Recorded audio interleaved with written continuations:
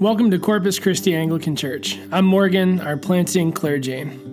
Our vision of this church is to become a common people in common prayer for uncommon transformation. This podcast is where you will hear our sermons and other teachings that have happened in Corpus Christi. We primarily serve the region of Springfield, Franconia, and Kingstown. We're glad that you're here. Thanks for taking time to listen. Here's the message.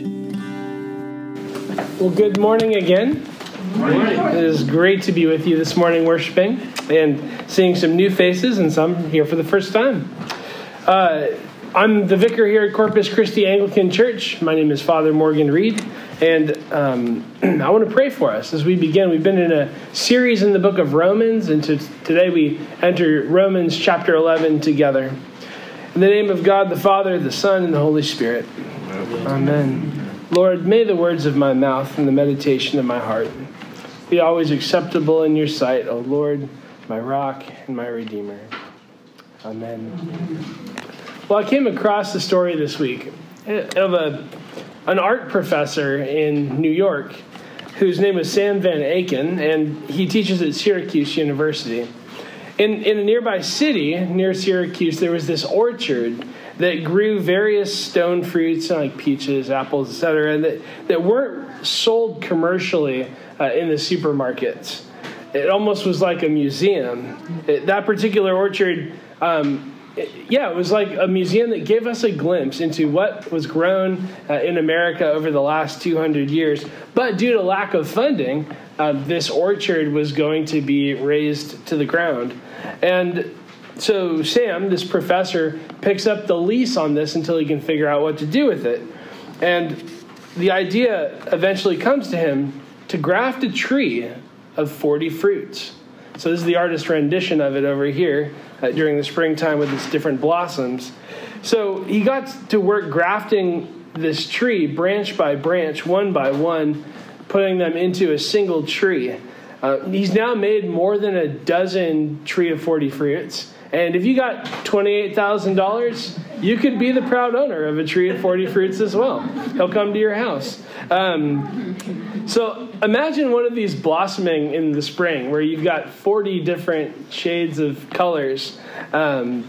It's beautiful. And then as the summer moves on into the fall, you have 40 different kinds of fruit on this thing. And plums like you haven't seen because we're used to like purple plums. But there are some green plums on this that were very popular, came over with German immigrants, and we don't sell them in the supermarket anymore. All sorts of really interesting things. It's a living museum.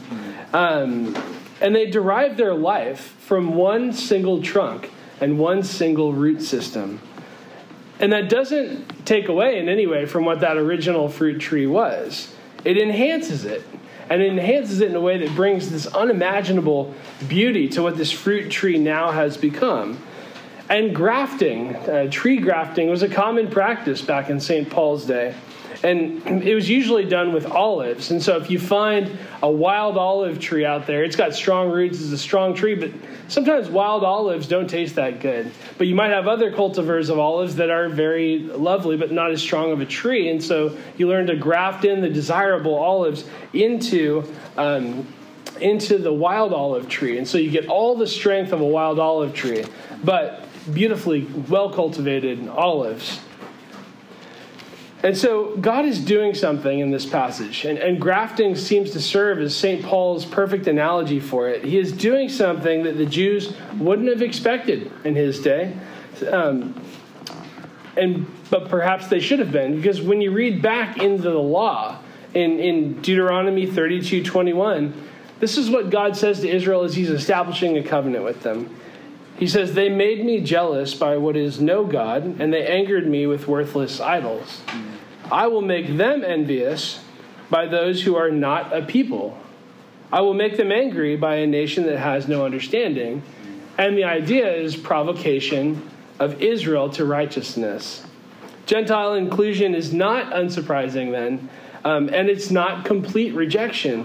It is part of God's plan, a way to provoke Israel to faithfulness and to make the tree unimaginably beautiful, not to take away from the tree, but to add to it. In Isaiah, the servant song, the Messiah is called a covenant for the people, and he's called a light for the nations. So from the law all the way to the prophets, you have this theme of Gentiles being grafted into the tree, being brought into the people of God. And that's all part of the plan. But there's this mystery of the Jewish rejection of the Messiah for the sake of the Gentiles.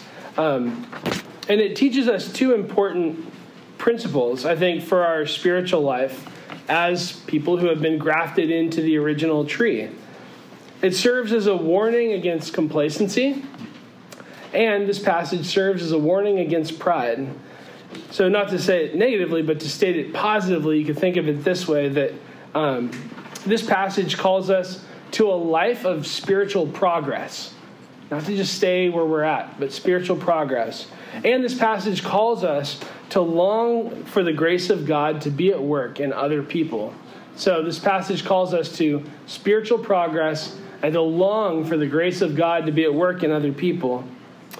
For a similar warning against complacency, you could look back no further than the Gospels themselves. If you were to go back to Matthew chapter 3, you find the Pharisees and the Sadducees coming to the wilderness. And when they come there, they find John the Baptist dressed in camel's hair and sackcloth. And he starts out with a very relevant and kind word to them. No, he doesn't. He says, "You brood of vipers, who warned you to flee from the wrath to come?" Right? It's like, definitely not sensitive. And then he tells them to produce fruits in keeping with repentance. And so even here you find this fruit language in John the Baptist's sermons. And it's associated with spiritual progress, turning away from sin, turning towards the love of God. And he says, it's interesting, he says, don't think that you can say, well, we have Abraham as our father. I tell you that God can even raise children of Abraham from these stones. In other words, it's not just being of the physical lineage of Abraham that is good enough. Because God could raise up children for Abraham from these stones, because it's about sharing his faith too. And then he tells them to bear good fruit, lest the tree be chopped down and thrown into the fire, because he has the spiritual gift of encouragement, obviously. And so the point, though, is that, like Israel hundreds of years before this, some were tempted to trust in their own physical lineage to be okay in God's sight. Like it wasn't faith in God, it was faith in my lineage. And that's a problem. And what that turns into is spiritual complacency.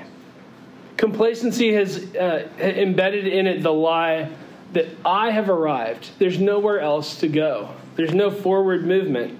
No more work to be done. I've arrived. And complacency can happen in groups. It can happen in families and cultures, nations. But you and I are powerless most of the time to change overarching structures that we're a part of. And so the first thing we want to do is to look inward and ask God, where am I complacent? Where are places of complacency in my own life? Before I throw out, a stone at the complacency of my nation or whatever, let me look inward and say, where have I been complacent?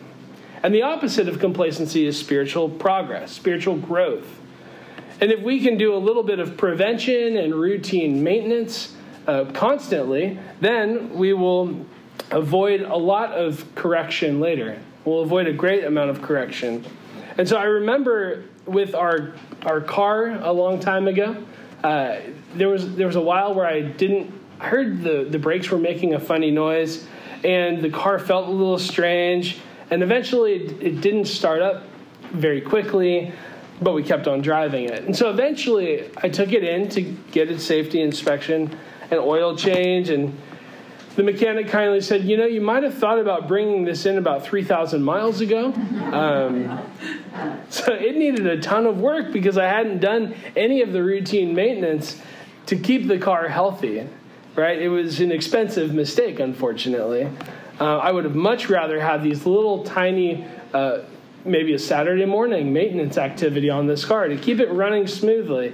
But small amounts of maintenance are much better than a huge dose of correction, right? And so if our circumstances are relatively peaceful now, we're not guaranteed that they are next month. Realistically, they might not even be by this afternoon. And we all need spiritual maintenance.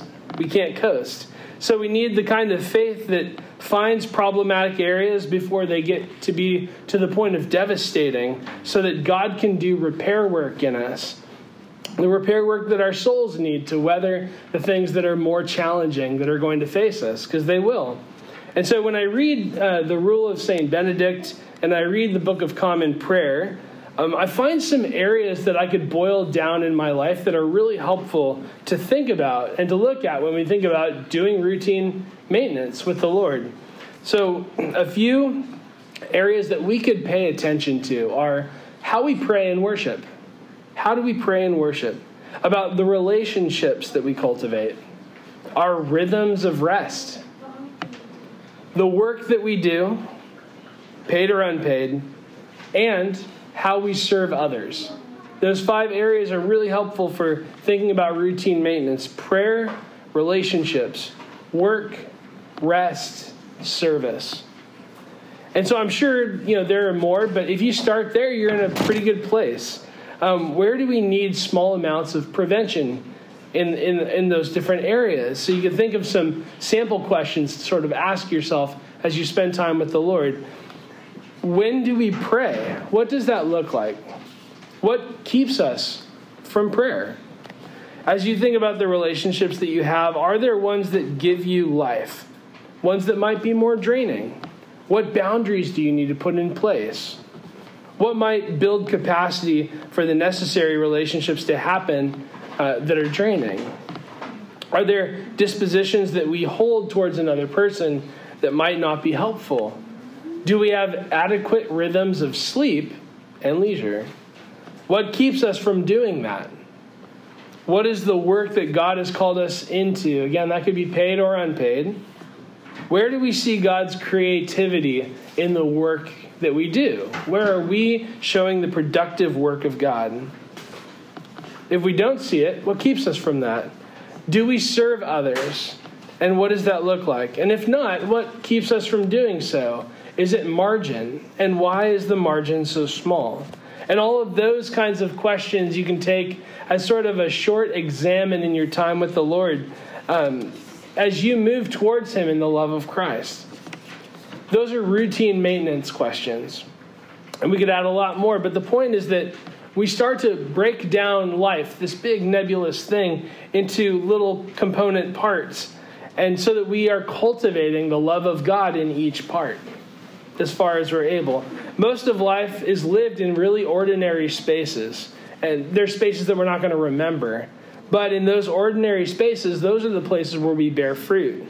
And bearing fruit looks like finding joy in union with Christ as we learn to abide in Christ during those everyday rhythms of things that God is calling us into. So can we also name those parts and think about them separately? This passage calls us into spiritual progress. The passage also calls us to avoid spiritual pride. In other words, it calls us to long for God's grace to be at work in other people, specifically. There's a lot of aspects to pride, but in this passage, that's what he's talking about. So the church that St. Paul was talking to here, he saw the unbelief of the majority of the Jews around them, and that was supposed to serve as a warning to the church against unbelief.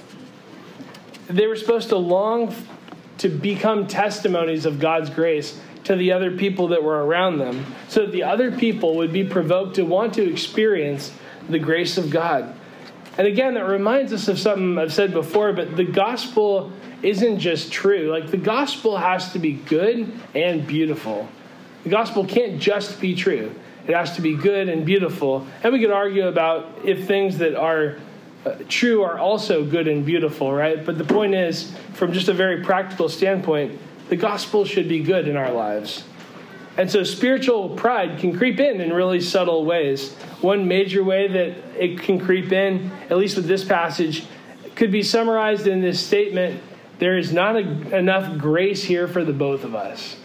There's not enough grace here for the both of us. The Gentiles were being brought in to the tree to provoke Israel to jealousy and faith. And it was not to negate God's plan for the people, Israel, but to bring about the fullness of that plan. So God's gracious gift of abundant life is much greater than we can imagine. And I find that to be helpful from this passage. I remember being in a very long-standing and painful conflict with somebody, and I remember hitting a really low point where, and you can judge me, that's okay, with a friend over an adult beverage, I confessed to them, that person has treated me so poorly, I just kind of wish they would fail at what they're trying to accomplish, because that would feel just. And so, I might be the most sinful person in the room, but maybe you felt that way too. Like, man, if only they would fail, that would feel really good. That would feel just. And so that is a terrible view of God's grace, right? I've learned that now.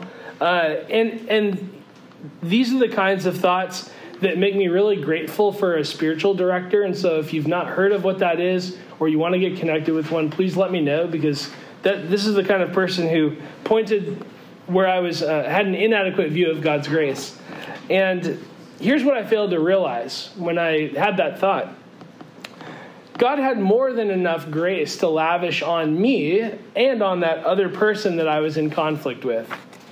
Like, he actually cared that I would grow towards the love of Christ as much as that other person that I was in conflict with. That we were two people trying to figure it out, and we were just having conflict. We were both trying to move towards union with Christ, but we were both slogging through the mud of our own insecurities. And after a long time of processing how our insecurities factored into the conflict, the desire for judgment turned into compassion. That was the movement of that emotion. Because their insecurities, the places where they felt insecure, were in need of God's grace. And I could see that now. And same for myself. The former attitude was, there's not enough grace here for the both of us. And that's a mindset of scarcity with the grace of God. So there was still grief over the ways that I'd been hurt. That doesn't take away from it. But I could hold that pain in equal tension with compassion for somebody. And that's what you want to get to. And I wonder if there are people in our lives that might frustrate us to the point where we don't even long for God's grace to be at work in them anymore, if we're honest. And it's usually those who might be closest to us, whether it's a family member, a roommate, a coworker, extended family. And that doesn't negate the grief that we should go through and experience over things that are unjust at all. But it should move us to a place of compassion for other people, for compassion specifically for somebody else's brokenness, their need for God's grace. We should long for God's grace to be at work in those other people. And that longing for God's grace is what I think we can define in this passage as spiritual humility. So St. Paul gives us this strong warning against spiritual complacency and against spiritual pride. And undergirding all this is the image of the Gentiles who were not God's people, that were being grafted into the people of God, making something more fuller and beautiful than the original tree would have just produced. And it's an act of God's grace that doesn't negate the original tree in any way in the process, but it makes it more beautiful than anybody could have imagined. And so this passage reminds us that God's grace is the foundation for spiritual progress, for growing in union with Christ as we do this routine maintenance on the different parts of our lives to watch where God's grace might be at work.